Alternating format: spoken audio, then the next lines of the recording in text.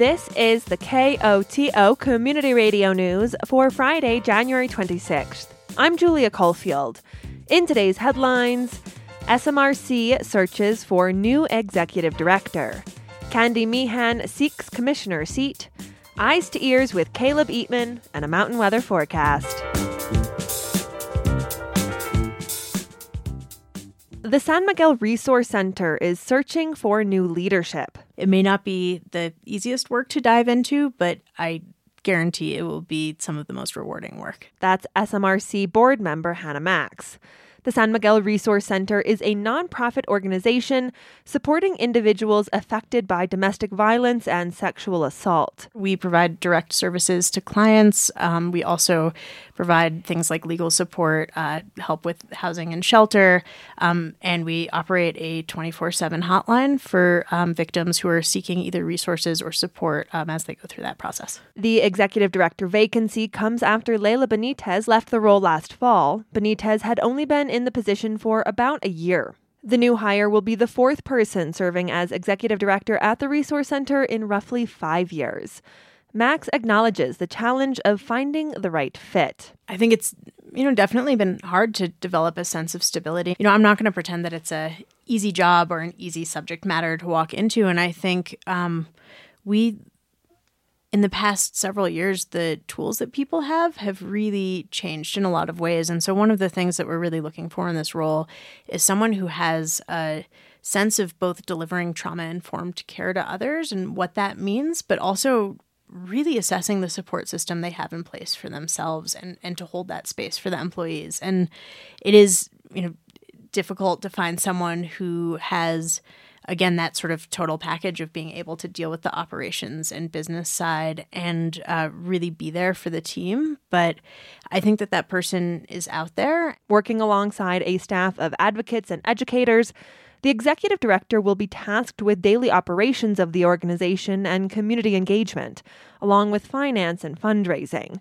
But SMRC board member Katie Dove notes the team is integral to the work of the Resource Center and the success of a future leader. And the best part about this job is going to be the fact that, above all, this is a huge opportunity. A lot of the time when organizations are looking for a new executive director, you're walking into an organization where it's very messy, there's a lack of structure, there's many problems, and that is not the case here. Someone is going to be able to walk in and really have the opportunity to establish leadership in a very positive way and lead and direct a team of people who are totally on board with the mission and ready to help them establish themselves as a leader. And I think that is a really exciting opportunity for many people. Max and Dove say in the years to come, they want to see the Resource Center collaborate more with other nonprofits and share the work and resources they provide more effectively with the community.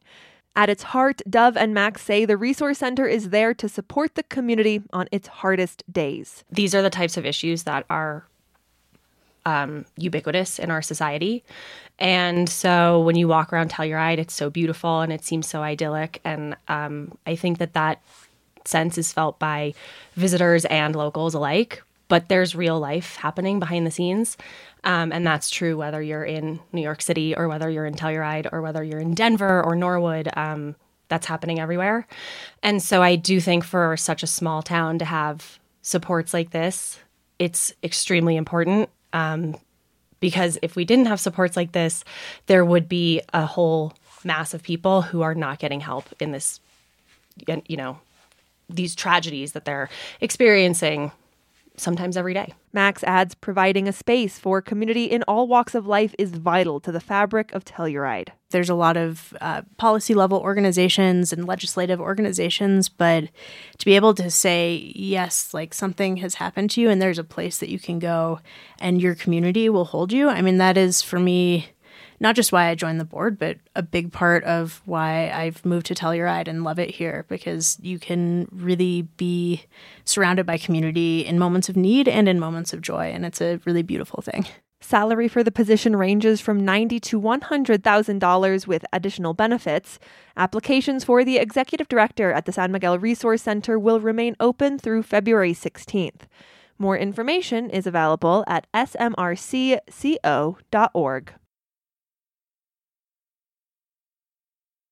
Norwood Mayor Candy Meehan has announced a bid for San Miguel County's District 3 Commissioner seat, representing Wrights Mesa. With our first story of the 2024 election season, KOTO's Gavin McGough has more. Current District 3 Commissioner Chris Holstrom will be termed out in 2025 as she nears the end of her second 4-year term. Thus far, one county resident has tossed her name into the race for that open seat.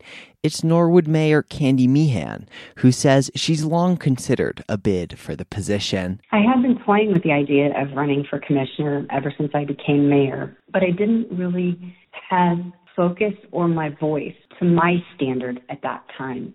I could see the things that the West End and Wrights Mesa needed. However, I wasn't sure how to stitch it together with the needs of the East End. Meehan cites 2 years as Norwood mayor, alongside a course in state and local government, which she recently completed at the Harvard Kennedy School, as prompting her to find her voice and take that next step. Speaking in a phone interview on Thursday, Meehan addressed county discourse on development, green energy, planning, and more. As the area looks towards its future, Meehan says it's not alone in addressing these issues. They're not unheard of. Everyone across the United States is basically in the same boat. You know, it's that 5 fingers. It's the water, the infrastructure, the housing, it's education, and medical. And you can basically put everything under one of those categories that is functional right now, but it's not formidable in this county. We could be moving towards being more sustainable, more competitive. Meehan goes on to say collaboration and good listening will be key in creating a sustainable future.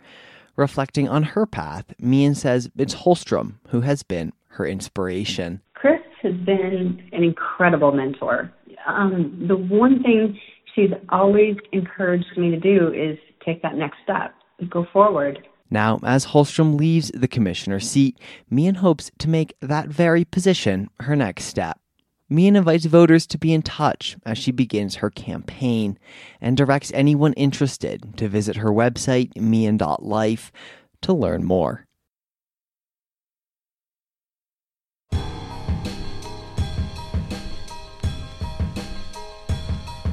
Eyes to Ears with Kaleb Eatman is a staple on KOTO. But this week, the art segment is trying something new. Have a listen.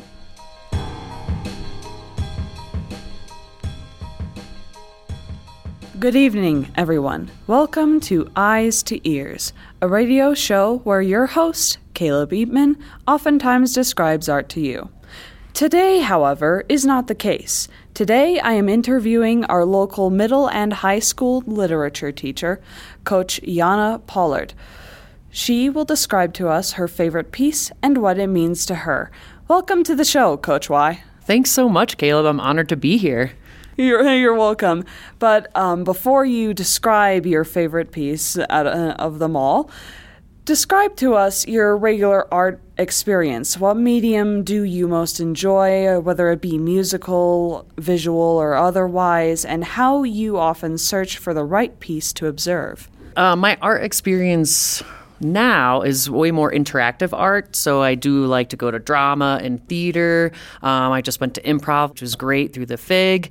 And I also use art as kind of a time waster, so I'm a big doodler. I so love that.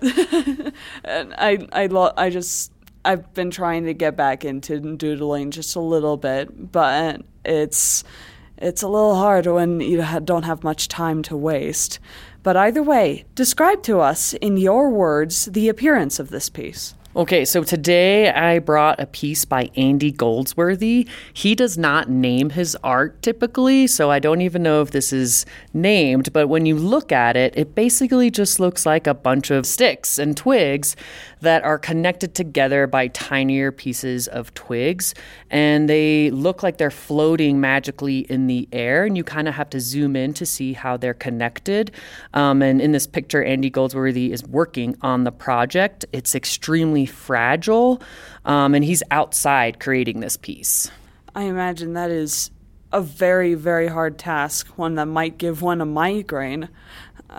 But what does this mean to you on a more emotional level? The reason why I love Andy Goldsworthy is when I was introduced to him, I watched this documentary about him. It's about an hour and a half called Rivers and Tides. It's very good.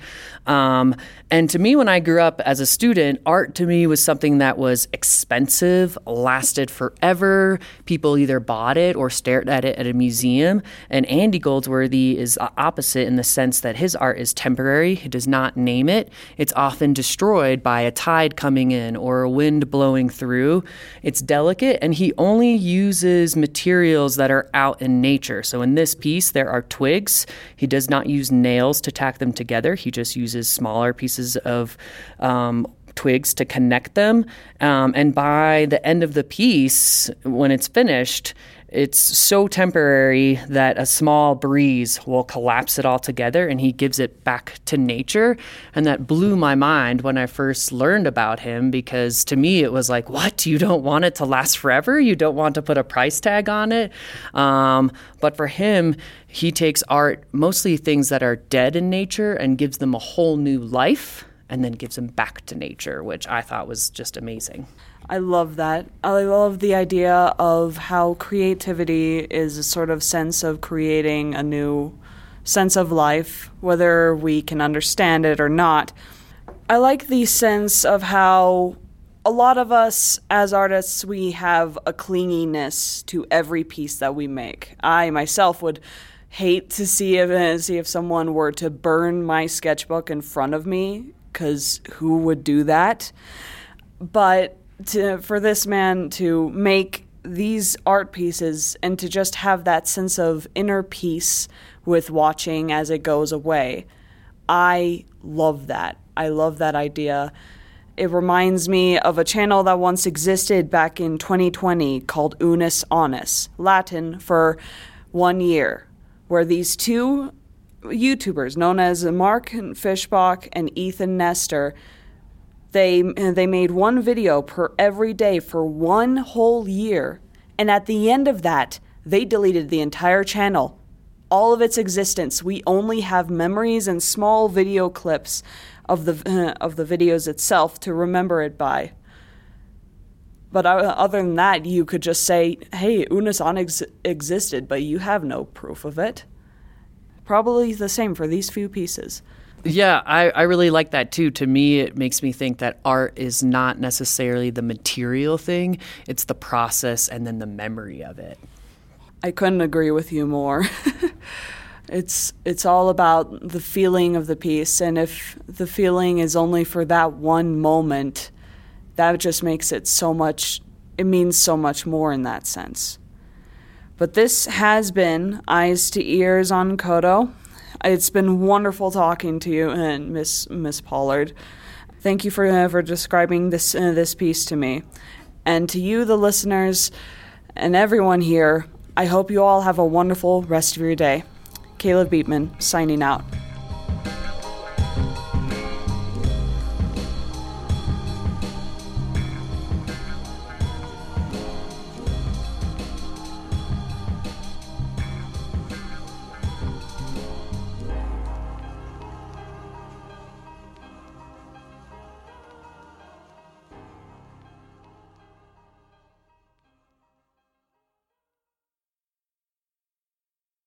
A quintessential aspect of small-town politics is running into your local representative on Main Street and having a quick chat about issues of the day. Now, the opportunity to have such a chat is getting a little less impromptu. San Miguel County Commissioner Ann Brown is spreading the word she'll be having coffee at Butcher and the Baker in Telluride next week, and you're invited. Billed as Coffee with a Commissioner, Brown's informal office hours will take place on Tuesday, January 30th, from 3:30 to 5 p.m. Brown has been in the job for 8 months now since filling a seat vacated by Hillary Cooper last spring. Commissioners Lance Waring and Chris Holstrom will hold similar events in the near future as the county seeks to increase its public outreach and meet residents face-to-face. How do humans stay connected in a world that sometimes seems to be pushing us towards isolation, distrust, and fear? That is the question at the heart of Julie Holland's book, Good Chemistry: The Science of Connection from Soul to Psychedelics. Holland will be in Telluride next week for a discussion on the book.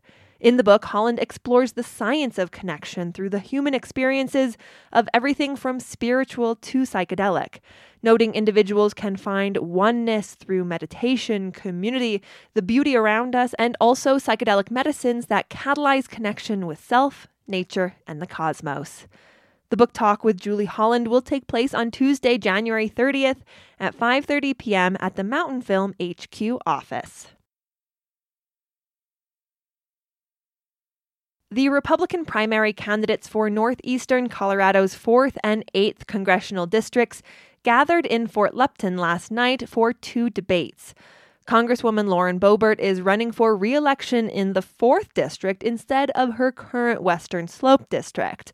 Boebert defended her record as a conservative. The crops may be different in Colorado's 4th district, but the values are not. And I'm a proven fighter for the values that you all believe in, that you want secured. The 4th district leans heavily Republican, and whoever wins the primary will also likely win the general election. Immigration reform and closing the southern border were top priorities at the debates. All the candidates said they would support Donald Trump for president. They also all called themselves pro-life, but most said they wouldn't vote to ban abortion on the federal level. Colorado Parks and Wildlife says as many as 15 gray wolves could be reintroduced to Colorado's western slope by next winter. But as KSJD's Chris Clements reports, it's a move that concerns the Ute Mountain Ute tribe in southwest Colorado. CPW reached an agreement with the Confederated Tribes of the Colville Reservation to collect the wolves on the tribe's land in eastern Washington. 10 wolves from Oregon were released in Colorado last month, the first batch under the state's reintroduction plan. However, the Ute Mountain Ute tribe says they were never properly consulted about the decision to reintroduce wolves to the state or the potential impacts it could have on the sovereign nation. Manuel Hart is chairman of the tribe and says he's worried about the depredation of already dwindling herds of cattle and horses. Hart says tribal members routinely bring their herds to the tribe's land in Gunnison County, like the 20,000-acre Pinecrest Ranch, which is near to where the next batch of wolves is likely to be released. The state of Colorado failed to notify both the Ute Mountain Ute and Southern Ute Indian tribe. So when they went through that initiative of the public voting on that from the state of Colorado citizens, then we were not included in that process. The Colorado plan calls for releasing 30 to 50 wolves on the western slope in the next 3 to 5 years. For KSJD, I'm Chris Clements. Many Colorado communities are using goats for weed control. In Boulder County, one herd is currently grazing at the water treatment plant in Superior.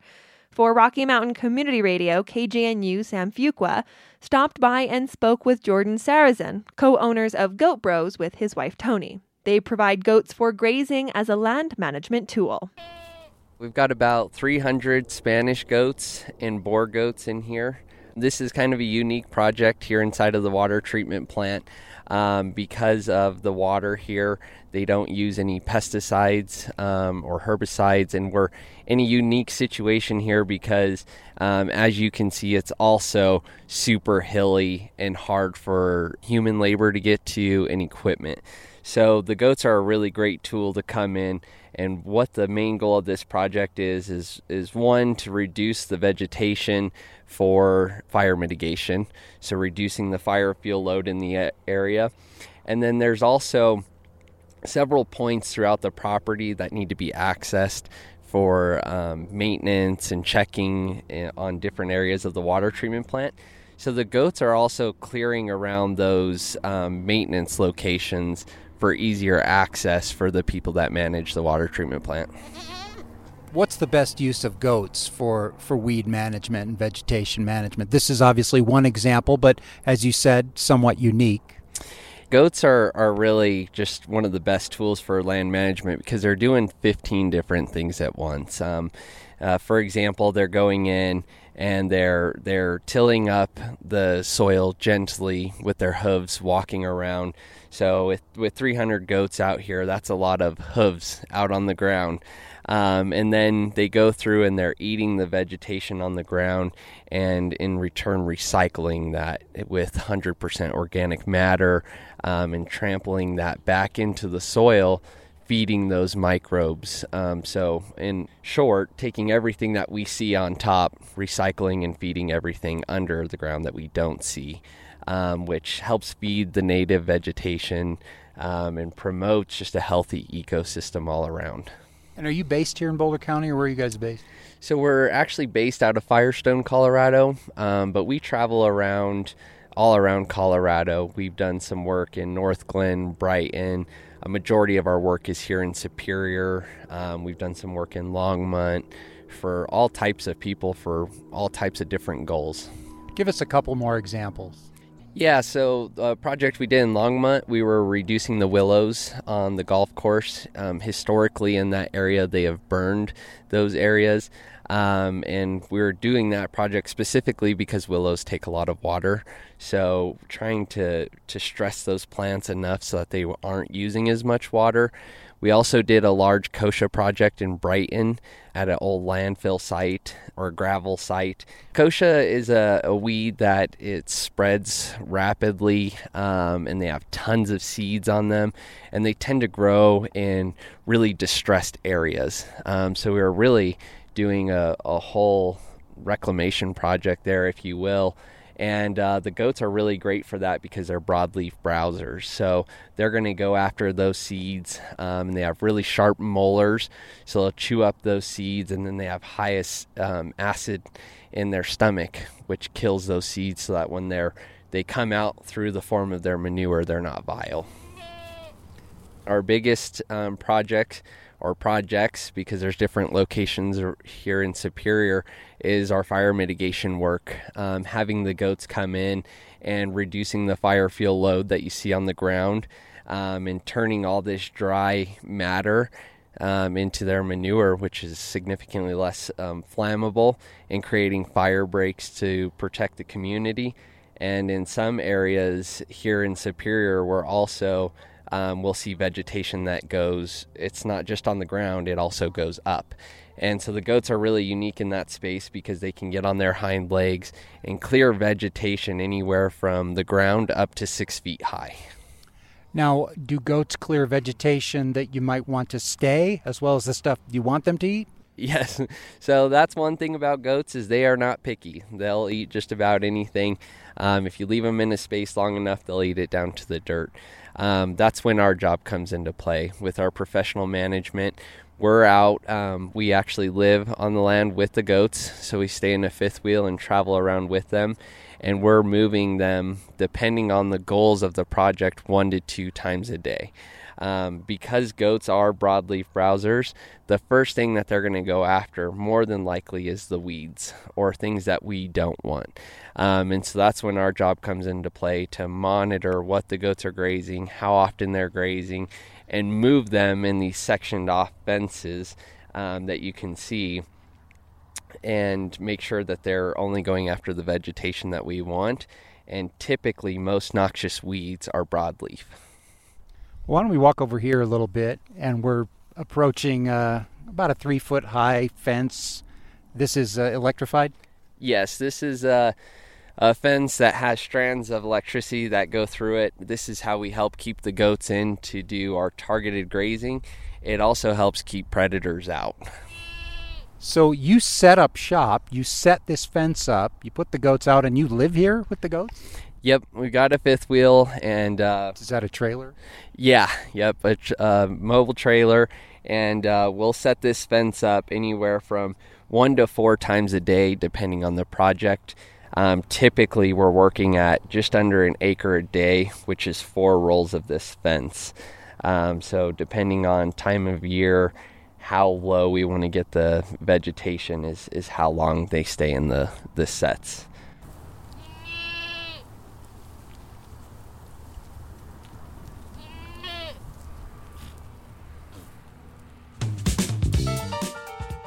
The National Weather Service forecast for the western San Juans calls for mostly clear skies tonight with a low around 15 degrees. Saturday should be sunny during the day and mostly clear at night. The high is near 40 degrees with a low around 20. Sunday, expect sunny skies with a high in the mid-40s. Sunday night should be mostly clear, with a low around 25. This has been the news for Friday, January 26th. Thanks for listening. If you have a story idea or a news tip, call the news team at 970-728-3206.